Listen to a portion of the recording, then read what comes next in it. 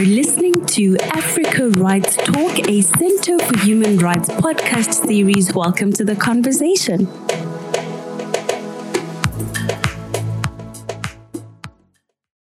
Hi, everyone. My name is Koliwe Majama. I am going to be your host for this podcast series that's produced by the Center for Human Rights. And the title of the podcast series is Africa Rights Talk. Now, we're going to be looking at the topic of access to the internet and internet governance in Africa. And to join us on the podcast this morning, we have two fellows from this year's Media Fellowship Program, Amina Idris and Bulanda Ngowani. I would like to welcome you both. So I think to start off the conversation, we will begin by looking at the revised Declaration of Principles of Freedom of Expression and Access to Information in Africa, which in revising the African Commission on Human and People's Rights added a new section that's looking at freedom of expression and access to information in Africa. And they added a section that looks specifically at the internet. And one of the interesting sections or parts in that new section that was added is the emphasis of the role of African governments to ensure that there is universal, equitable, affordable, and meaningful access to the internet. So to begin the conversation today, I thought that would have a look at the concept or the aspect of meaningful access to the internet. What does this mean for you, Bulanda? I'll ask you to take that first. Thank you very much, Koliwe. So for me, meaningful access means having an internet connection that enables me to fully utilize the internet and all that it has to offer. So being able to access the internet anytime, when I want to, every day. Also having an internet connection that is reliable and fast. At the same time, having access to an appropriate device for whatever function that I would like to perform or whatever service that I would like to access at that point in time. Also having enough data to perform various functions or access all other services and websites without any restriction. So in a nutshell, being able to harness the internet's full potential. And for you, Amina, is there anything different from what Bulanda just shared with us in terms of meaningful access? I like what you're saying in terms of,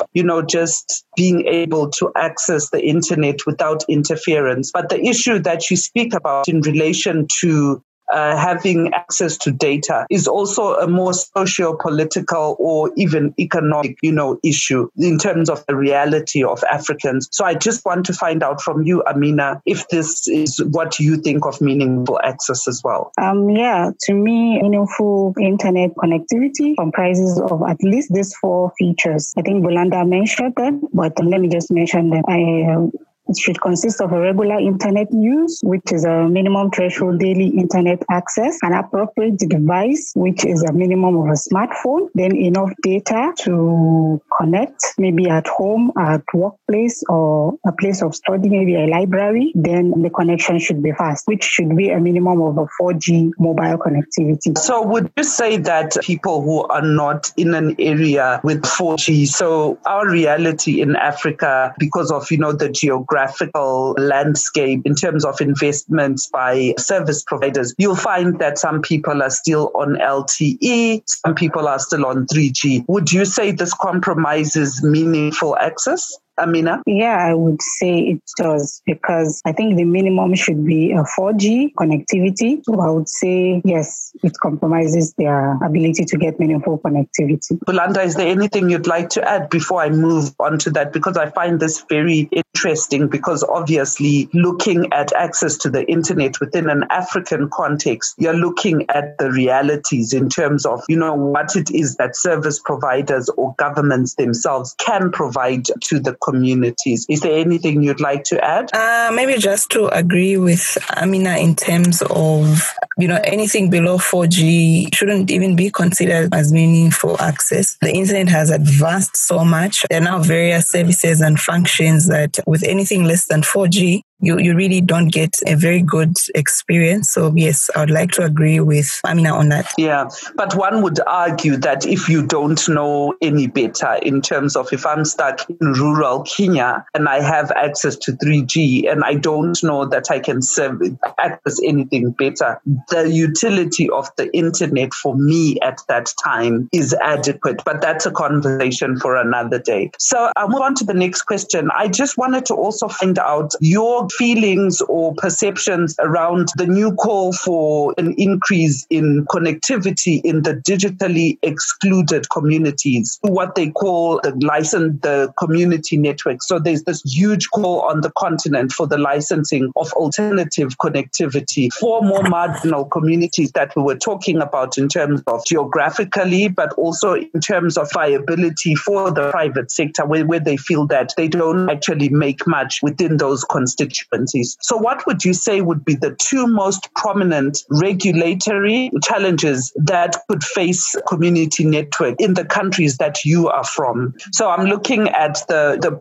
regulatory challenges. So in licensing the community network, what do you think is going to be a challenge for African countries? Okay. So in terms of regulatory challenges, firstly, I will speak so much from the context of Zambia, considering that is where I'm based. But I would say in terms of providing frameworks, or rather within ICT policies or broadband policies and any other policies that govern ICT. So within that, being able to provide solid frameworks that can then govern community networks. So in how they'll be set up, how they'll be run and managed. So overall governing of community networks. But also I find that the other challenge would be in terms of issues of allocating spectrum for these community networks. I think spectrum has been something that is diminishing and something that is of a challenge in most jurisdictions. Also, if I may add another challenge, in terms of policies that would make community networks attractive to the private sector players. So like you mentioned earlier, private sector exists for business. So perhaps creating certain policies would be challenging in terms of, how do you create a policy that will make a community network more attractive to a private sector, or that will sort of compel them or encourage them to invest in a community network. So that is where I see the challenges. So when you were talking about spectrum, is this in terms of just transparency around the available spectrum, or is it in terms of just proper use of the spectrum? What exactly are you talking about in terms of the spectrum? Okay, so I'm more inclined to the latter. So more in terms of proper use of this spectrum, considering spectrum is something that is constantly diminishing. So being able to properly allocate this either to community networks or to other services that rely on these networks. So really just identifying and prioritizing community networks within the many private that need to utilize this spectrum. Right. And for you, Amina, I think that I would ask you to take maybe looking at, operationally, what do you think that the challenges would be for a community network to operate within an African context, and specifically in the country you're from, if you do have any community network? Okay, I think when it comes to the operational challenges, we have things like harsh business environment, because like where I'm currently located in Nigeria, but the environment which I find myself, we find ourselves in a very reserved and naive sort of environment where change is very, very, people tend not to accept change as they come. They want to be in their comfort zone. So the environment tends to be harsh for new businesses. When they come in, they have to go a long way to convince this community of what they want to do in the community and how to accept what they want to do. So I would say harsh business environment. Then there's also the problem of multiple taxation. You find out that they tax these people so much so that they don't even want to, because just like Bulanda said, privatization work better because only the private institutions are willing to do this because they know they're getting money from it. But when you multi-tax them, they find that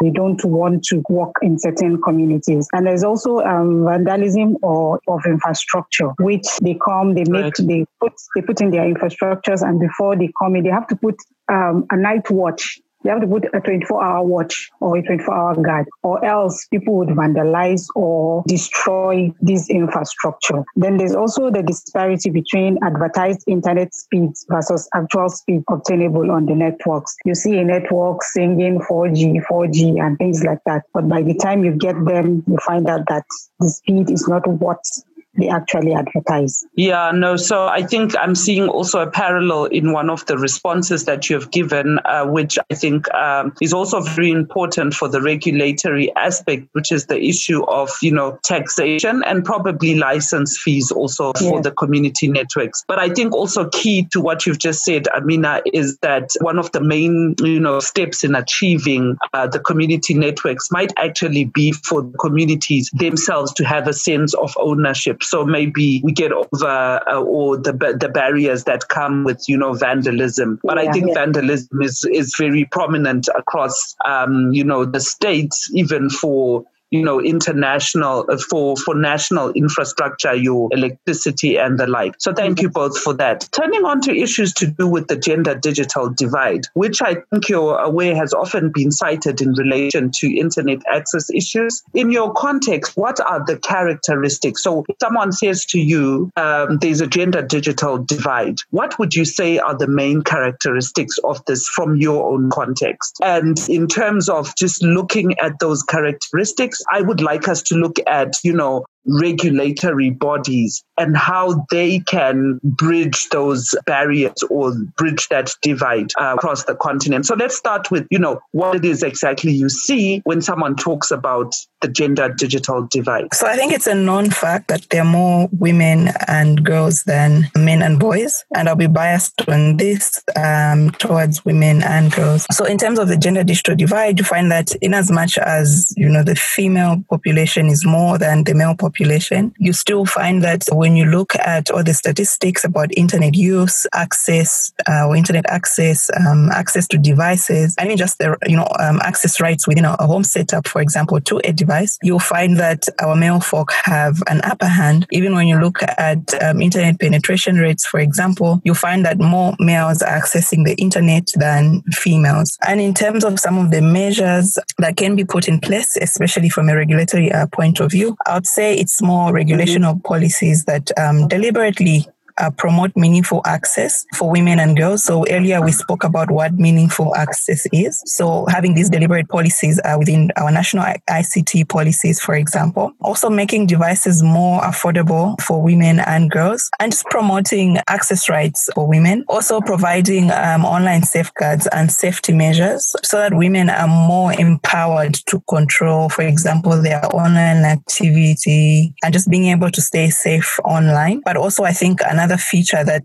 we see increasingly coming up these days is online gender-based violence, which manifests in many forms. So there's a lot of cyberbullying, cyber stalking, trolling, revenge porn, and many other vices online that you find sort of discourage women and girls from taking up technology and accessing the internet. So this calls for more also awareness raising on the internet and the potential that it has for women, and just dispelling some of these negative notions. One example that I can give is that in some communities, there are these notions where they'll say, okay, only a boy should own a phone. So a woman who owns a smartphone or any other phone is a prostitute. So just being able to dispel some of these negative notions. But also I'd like to see more of gender disaggregated data, especially on how women are accessing the internet, how women are using the internet, also their access to devices, and so on and so forth. And I think that last point that you mentioned is very important, because as much as we get all these quarterly reports from different states, they are not sex disaggregated. I'll turn to you, Amina. Is there anything that you would like to add to that, especially in terms of, the regulatory, measures that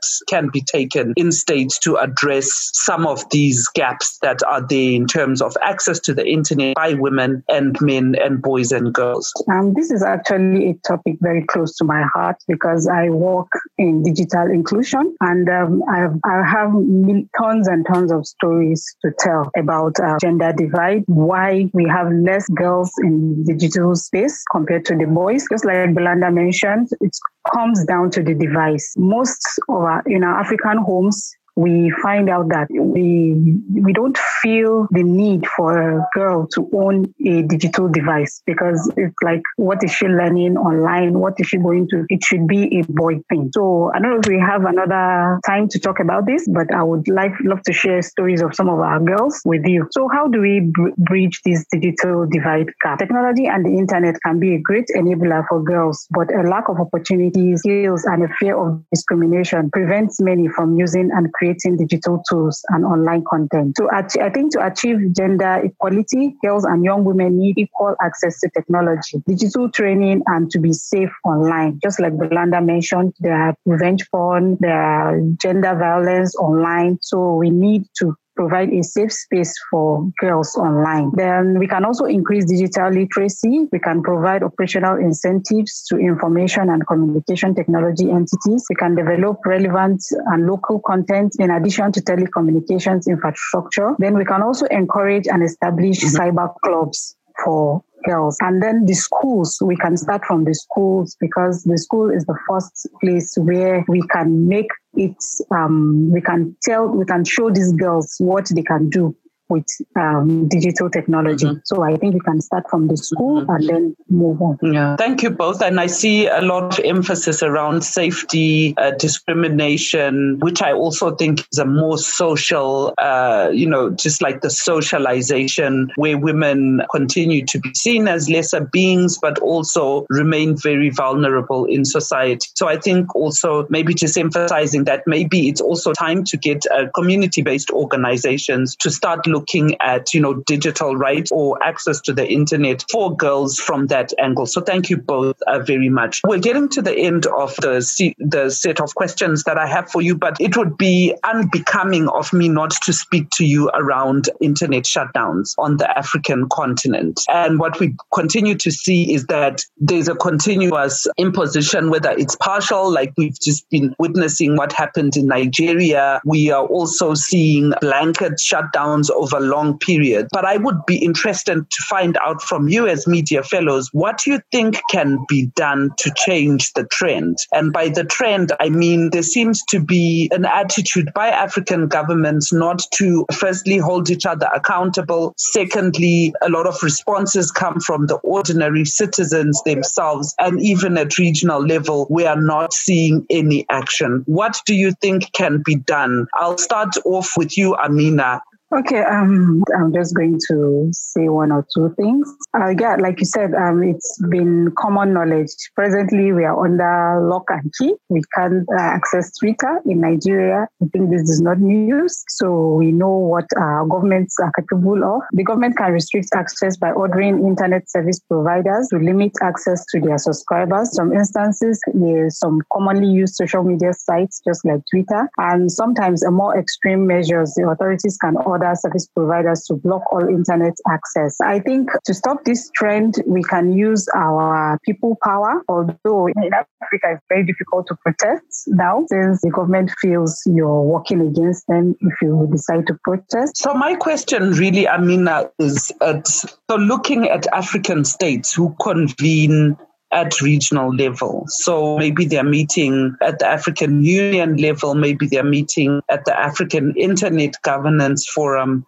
or other regional meetings. What do you think can be emphasized, or what steps can be taken, to change this trend? Because I think the concern is that as much as civil society and as much as communities have exercised their people power, maybe both at regional and at national level, we've been offering solidarity to Nigeria, issuing statements, calling out and the like. But what do you think can be done together at that level, at the African Union level, at the African Internet Governance Forum? What should we see happening to change this trend? What demands should be made? There should be more policies around internet shutdown. We should see the power the government has over the internet should be minimized as much as possible, and there should be repercussions whenever a government shuts down the internet of their region. Thank you so much. And Bolanda, from a national level, what do you think can can be done. I think at national level, we've been seeing things like civil society organizations taking governments to court.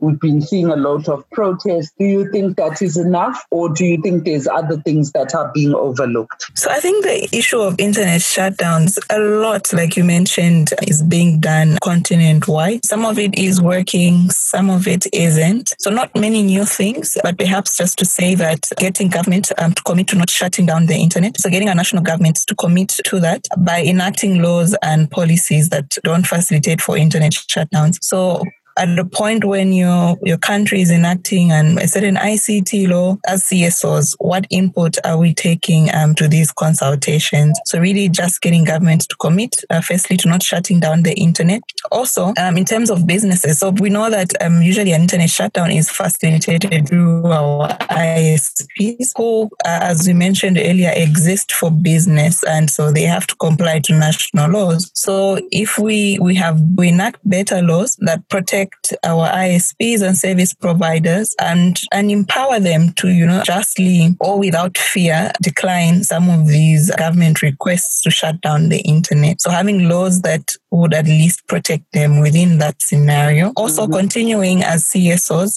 to push back on all the internet shutdowns that we are seeing across the continent through all the advocacy that has been going on for the internet, to say the internet is bigger than us. So most times you find that when there's an internet shutdown, it's usually freedom of expression or assembly issue, because one camp does not want the other camp to exercise their freedom of speech or to assemble online. So really just being able to especially make our policymakers to understand that it's beyond just freedom of expression. There are many other services that rely on the internet. So imagine having to miss a very crucial exam that I've studied for the last 4 years because just two camps could not agree, being able to not file your taxes on time because the internet was shut down, and so on and so forth. So really just being able to make a case for that, and to just highlight one of the key internet governance principles about having an open and free internet. Thank you so much. And I find that really interesting, especially your first point on, getting governments to commit. And I think that worked at some point in Nigeria before your election. Must have been Nigeria's election in, I can't remember, 2-3 years back. Yes. There were proactive demands for government not to shut down, and that seemed to actually work. We also had a similar experience in Zimbabwe. At some point, it must have been the 2018 election, where, civil society proactively made demands to the Minister of ICT. So that seems to work. But thank you both for the responses to that. And so to close the show, I would really like us to speak to, our reality on the African continent of a third wave of the COVID-19 pandemic. We're beginning to see that governments are reintroducing stricter measures in terms of, just the travel. We're seeing cut down or limit in the number of people that can convene face to face. And also, just like more social places like the bars, restaurants. And also very key is also the cutting down of the number of people who can operate face to face for essential service, but also the requirement for everybody to start working virtually online. I wanted to find out from you that based on our past experience of the height of the COVID pandemic last year in March, what do you think government and service providers can do to ensure that this wave of the pandemic does not become a further barrier for key populations and also ordinary citizens to access critical information over the internet? So I'll start with you, Amina. For the first lockdown, I think the government wasn't really prepared because there were lots of mistakes, ups and downs. So I would encourage the government to network, collaborate, share and learn from successful practices and mistakes to build better and more effective public services for future pandemics and crises. They can sustain development of responsible, responsive, accountable, and people-focused leadership in public sector institutions. The COVID-19 pandemic has shown that during uncertain and fluid times, resolved, people-focused, calm, credible, trusted leadership is required. So I think they can also provide financial resources for pandemic and crisis before they happen. Information should be readily available at our fingertips. on where to get preventive measures, where to get the vaccines, where to get proper health care. I think. So the reality, though, I like what you're raising in terms of, just like public services being more efficient and proactive in issuing information. But you haven't spoken to the issue of access in terms of access by the citizen. Do you think anything can be done to make sure that information that is public information, they can afford to access it over the internet? Okay. Is there anything? The government can do jingles on radios and television. They can make posters for those who are not on the net. They can make billboards to pass information. And we can come down to the local level. We can do door-to-door information passing. We can go to people's houses and pass this information to them. And the information should just be readily available. Like, actually where I'm from, we listen to the radio very, very well. I think it's the